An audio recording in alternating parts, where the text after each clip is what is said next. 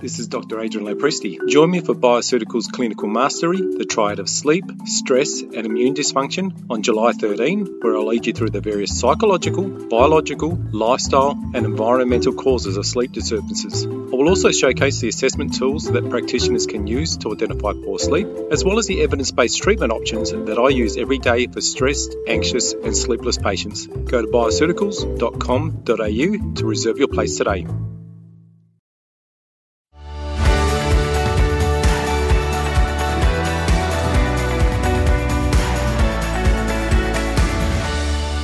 Hi, and welcome to FX Medicine, where we bring you the latest in evidence-based integrative, functional and complementary medicine.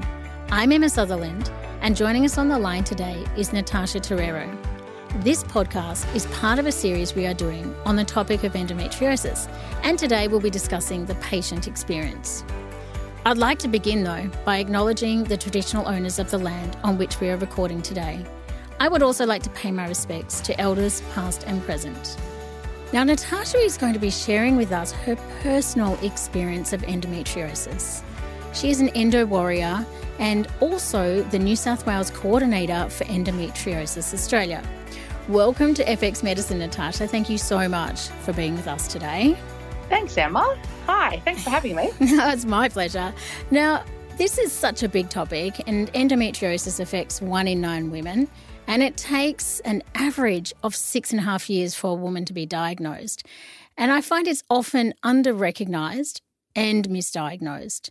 And incredibly, for a woman with endometriosis, her disease costs her a staggering $30,000 per year. And endometriosis costs the Australian healthcare system around $9.7 billion annually. Now, most of those costs are driven by a loss of productivity and also pain. And having a specialty in women's health, I've worked with many women with endometriosis. I have seen the impact of the long diagnosis times, but you look fine attitudes of family and friends, and look, the silent suffering and the sky-high pain thresholds of these women. Now, today, as part of our endometriosis series, let's pull back the curtain and really understand the impact that endometriosis has on women. Natasha, can we begin with you telling us about your journey with endometriosis? When did you first start experiencing symptoms? Yeah, sure. I mean, it's been a long journey. My symptoms really started when I was a teenager, probably 14 or 15, and then I was 26 when I was diagnosed. I'm now about to turn 30. So, around 12 years with symptoms. Diagnosis, and a lot of that was because I really normalized my symptoms. I thought that extreme period pain was normal, and I thought that I was just one of the unlucky ones who had it. Yeah, unfortunately, it's such a common thing that we hear clinically. And, what symptoms did you experience? Can you get granular on what you experienced symptom-wise? Obviously, pain is such a big one, but what else was there? Yeah, absolutely. So I always had really bad pain with my period. So I was consistently have to take a day off school, uni or work on the first day of my period, like clockwork every month. I also had significant fatigue. So at least 1 week every month, I was really tired, really run down, really lethargic, and, still am. I've also had and continue to have IBS symptoms, which often go hand in hand for people with endo. Yeah. Also, that other pain as well as the pelvic pain, so lower back pain and hip pain, that kind of thing. And I think it's really affected me a lot, but not in a way that I necessarily understood or appreciated at the time, particularly when I was younger. I mean, childhood friends remember me as someone who was always in pain, which I didn't really recognize in myself. That wasn't a way that I would have characterized myself. And, friends from my early 20s would often comment that I was always sick, but that wasn't something that I really recognised at the time. Well, I guess it was so normal for you, and that's what we see, this normalisation of these intense symptoms for the sufferer. Now, a 2022 paper on chronic pelvic pain reported that 48% of women saw at least one allied health practitioner. Does that sound about right for you? I mean, I know you work with Endo Australia, you have endometriosis yourself. Does that sound right?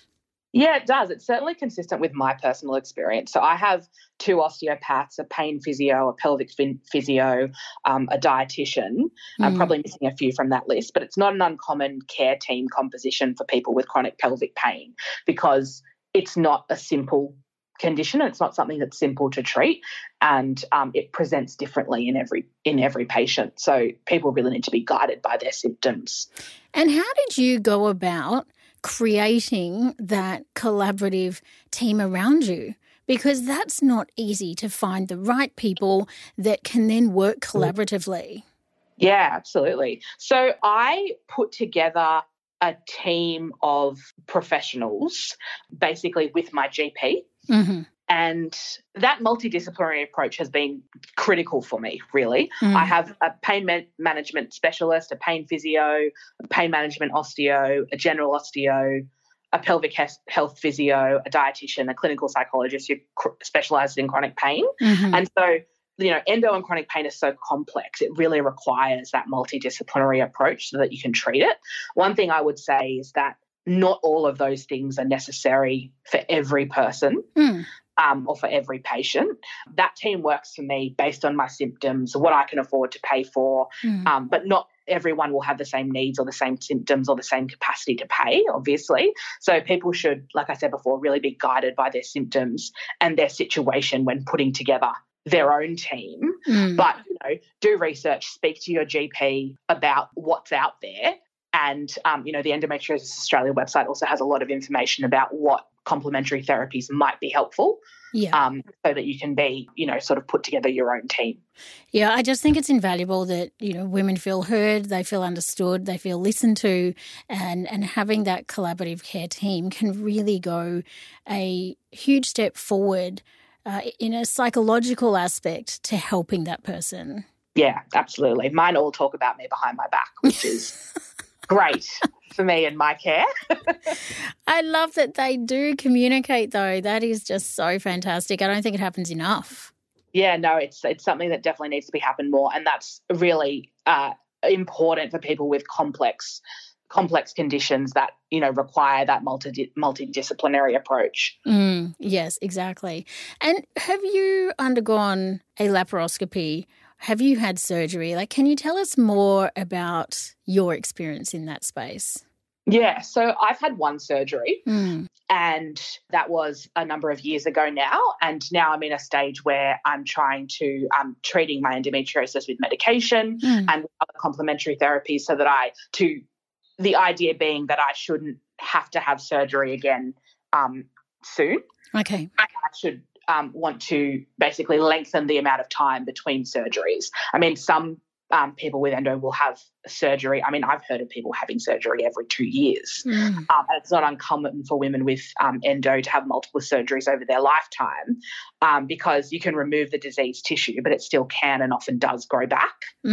Yes, of course. And look, I think that people can mistakenly assume that if you've had surgery, then your endometriosis is cured. So how would you explain this to somebody? Yeah, that's a really good question. It's definitely a frustrating question or a frustrating comment to come up against. And it's difficult to explain because in other people's minds, it makes sense that surgery is a cure. But truthfully, there is no cure for endo. Surgery is a treatment option. It's not a cure. Oh, look, I think that sentence that you just said right there is it in a nutshell.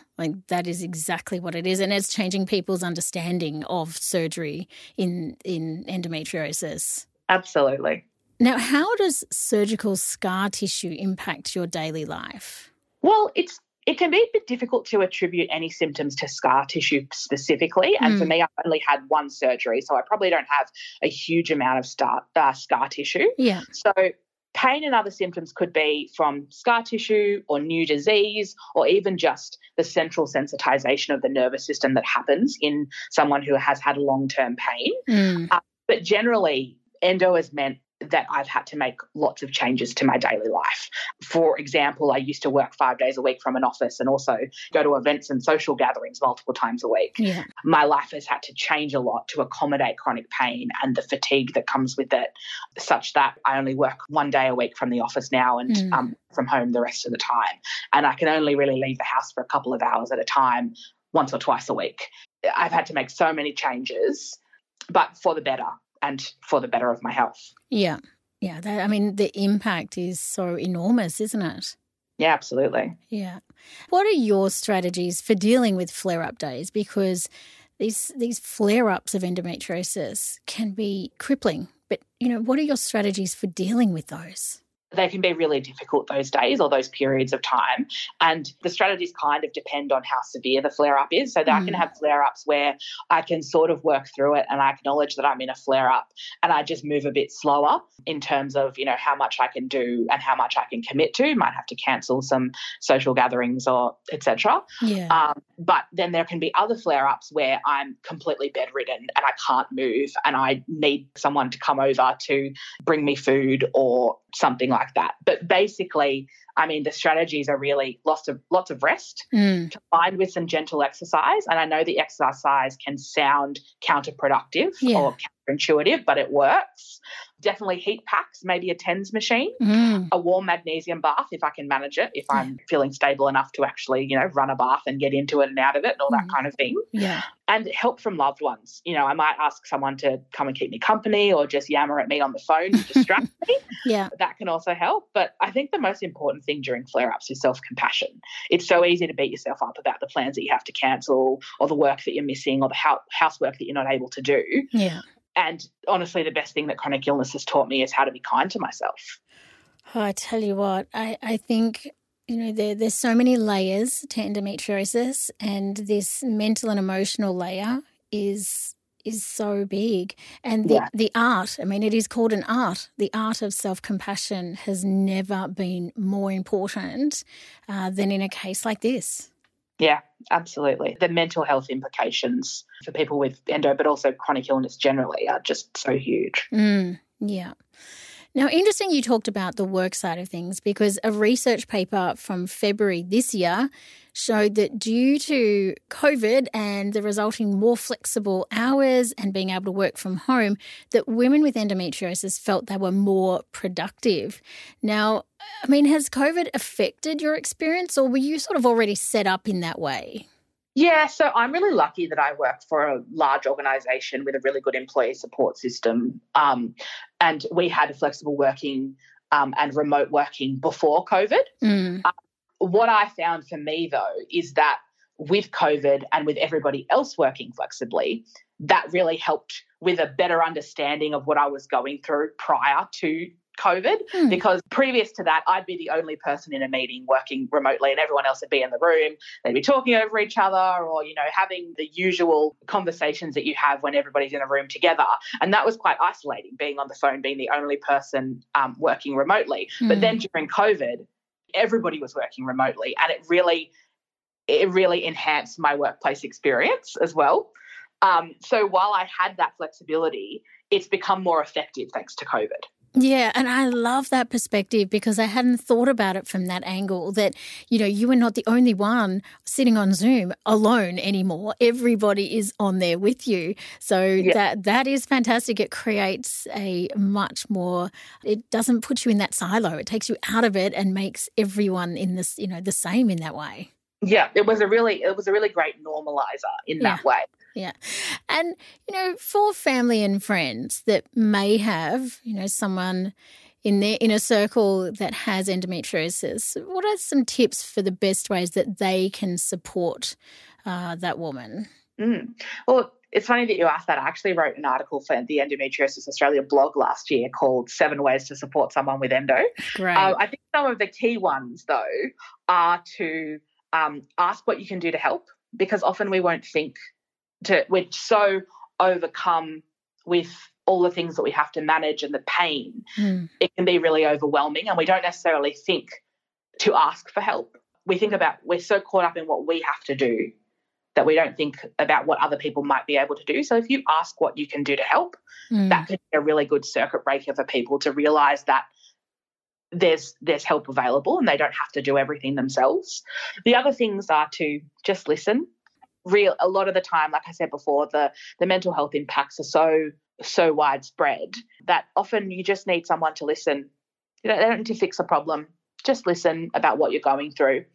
And another one would be to learn about endo and about what our experience is like and just ask questions, because that lets us know that you care and that you want to know more and want to really understand what we're going through.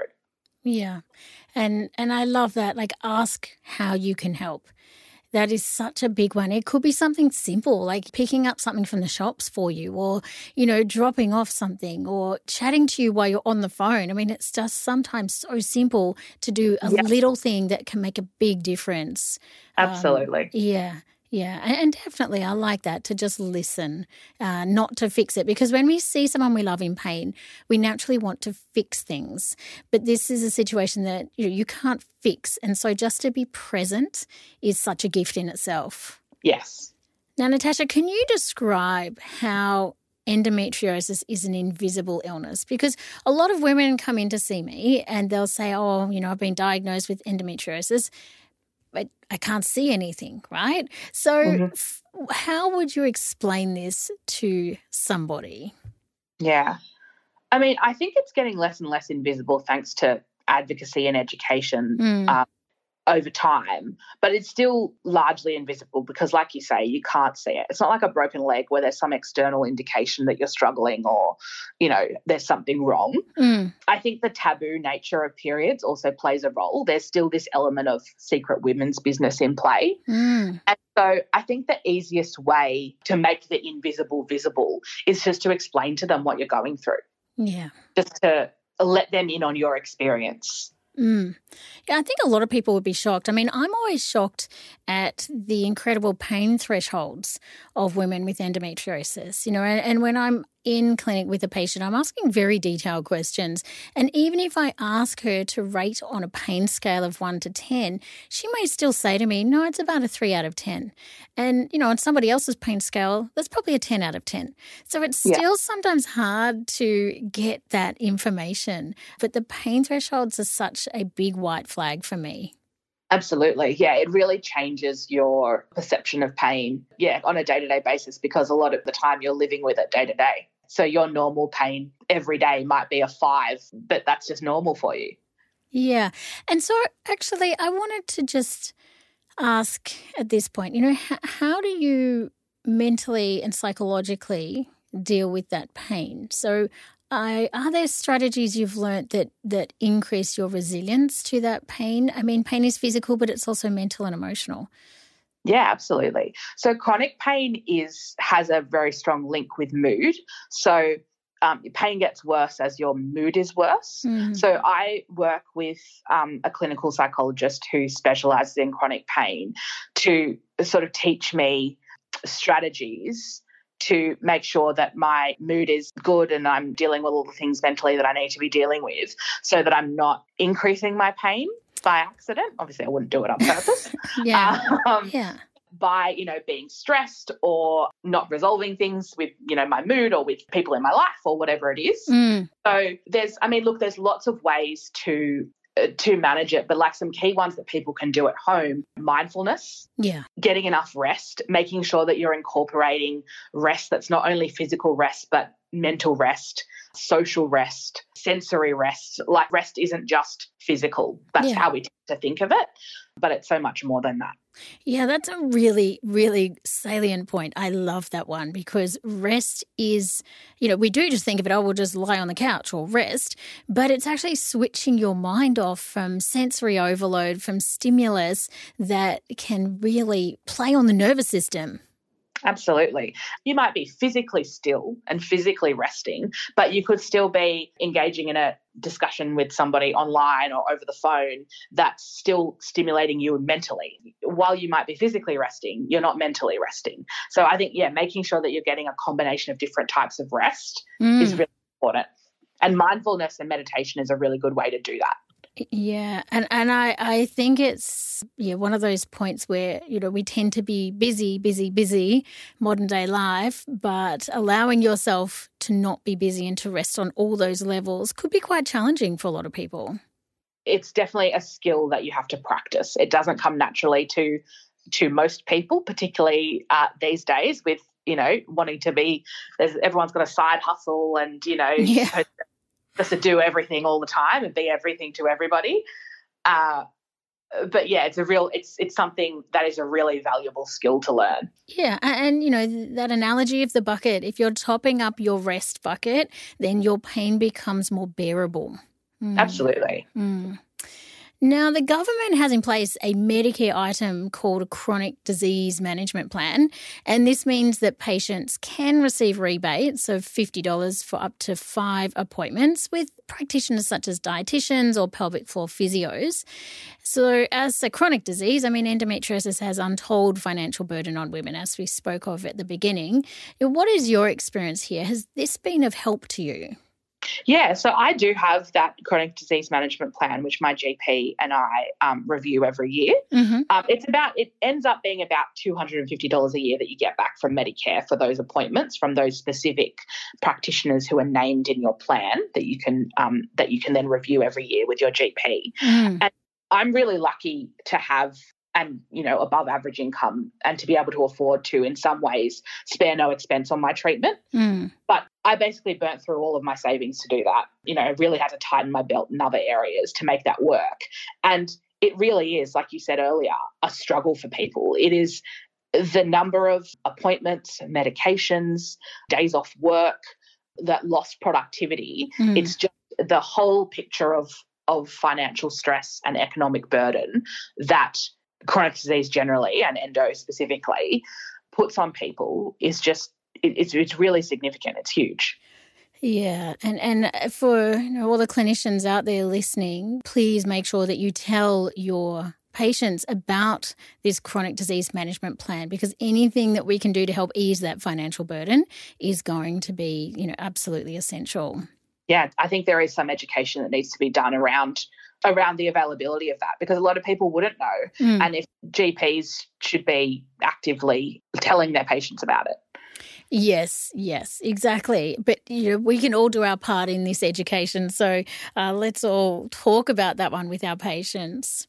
Now, there is a research project underway called Endo at Work, and it's being conducted by Endometriosis Australia in partnership with several universities. And in another episode in this series, I will be interviewing lead researcher Professor John Wardle about this really exciting project. But early data is showing that 1 in 3 women have been passed over for promotion due to their endometriosis. How has your experience been, or what are the stories that you hear from other women in this area?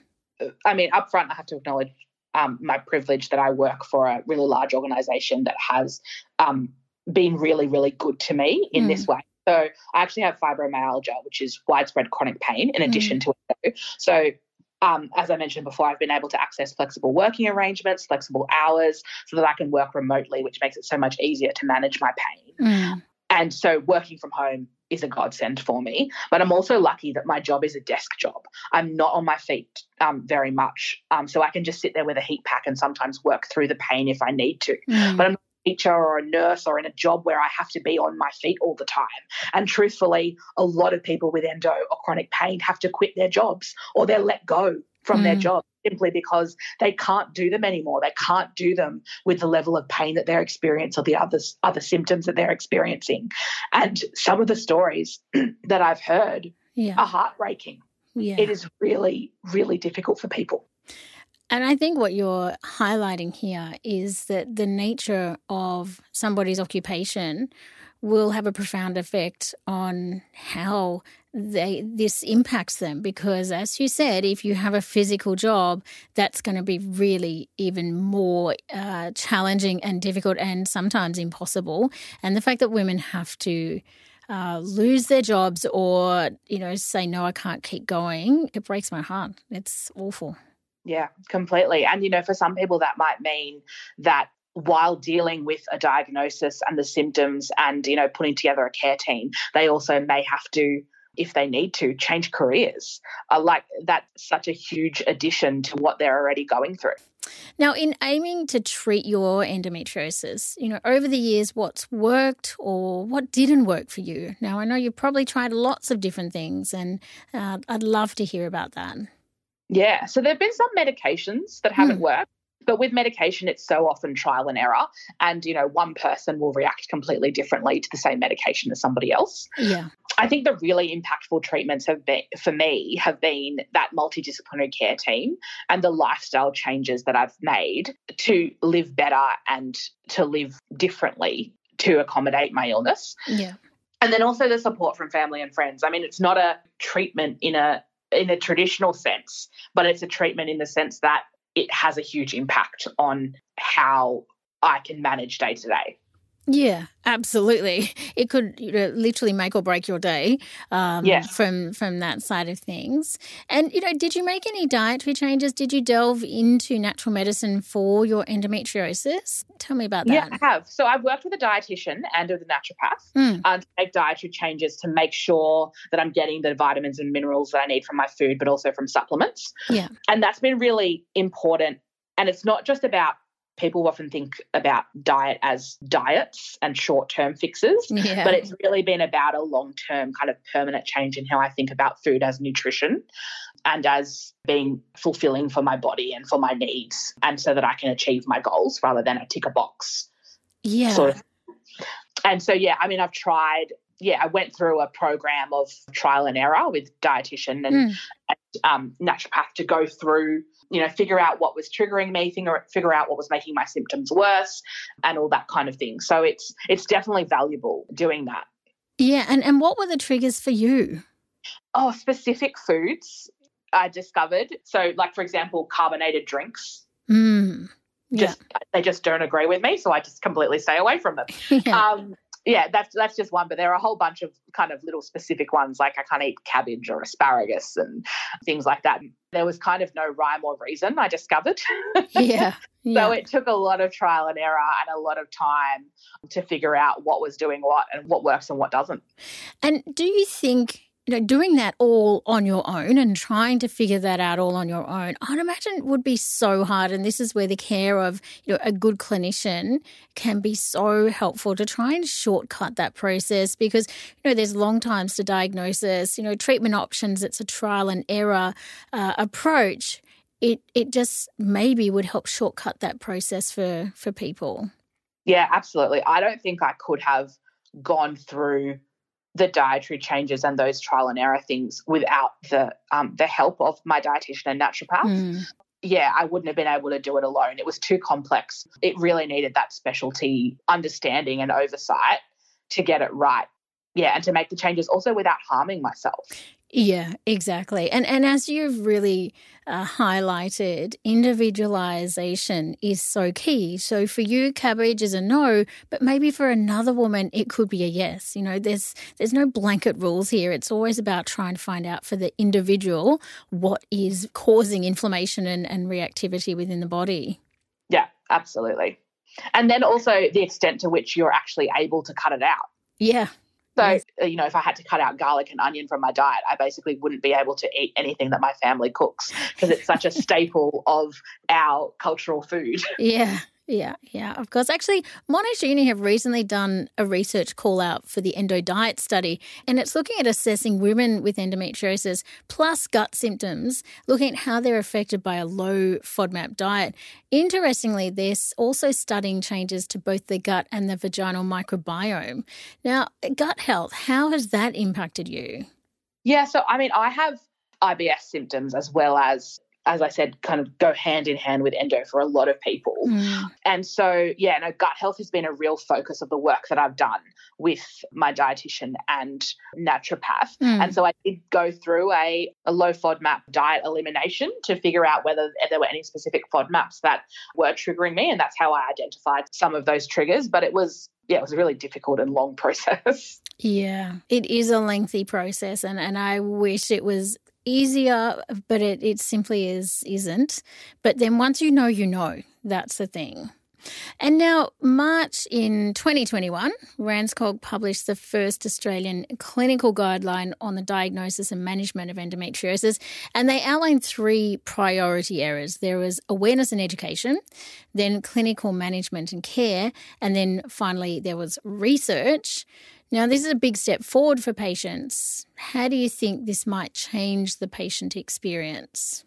Look, I think any improvement in awareness, education, management, care and research is going to be positive for the community and for patients. I mean, the more awareness there is, the less in the dark and the less we suffer in silence.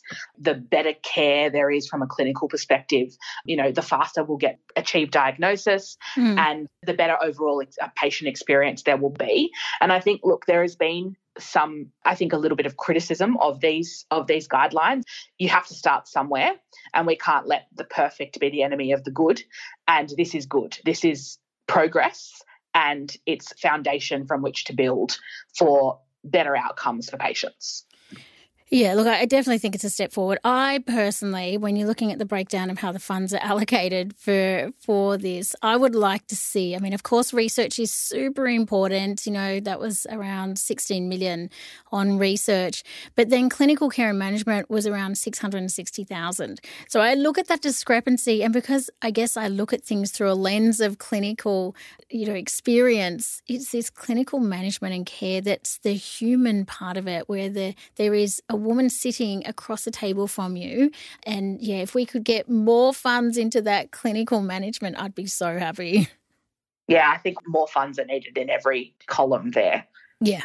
But I guess, yes, this is a start and it's raising awareness. I have to say that more women that come in to see me ask the question now, do you think I could have endometriosis? Rather than me saying to the patient, maybe you have endometriosis and we need to look into it. So I guess that alone tells me that, education and awareness is happening.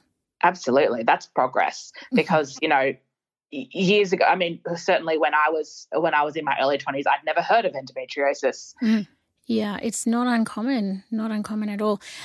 Is there anything else you'd like our audience to understand or to know about endometriosis from that patient perspective? You've highlighted some really interesting things for us all to think about, but is there anything else you'd like us to know? I think the key thing that I would want to add is there's no cookie cutter patient. There's no cookie cutter endo patient. Everyone's different. The disease will present differently in every person. So listen to the experiences of the women and the people around you who have endometriosis and just try and understand. Just because some person at work, their experience isn't going to be the same as your sister or your mother or your niece. It's going to be different for everybody. Yeah, and I really love that. Individualisation is absolutely key in everything we do from a patient care-centred model, which is what we are all aiming to do. Thank you so much for joining us today, Natasha. The key points I've taken away are that surgery is a treatment option. It is not a cure. And the art of self-compassionate's importance for women with endometriosis, and that individualisation, there is no cookie cutter with this disease. Everybody is different. But thank you so much for sharing all of those insights from the patient perspective with endometriosis. I think they're quite profound. And my hope is that with the increased amount of research occurring, that early and appropriate symptom management plans, as well as reduced diagnosis times, will actually start occurring. Thank you everyone for listening today. Don't forget you can find all the show notes, transcripts and other resources from today's episode on the FX Medicine website. I'm Emma Sutherland and thanks for joining us. We'll see you next time.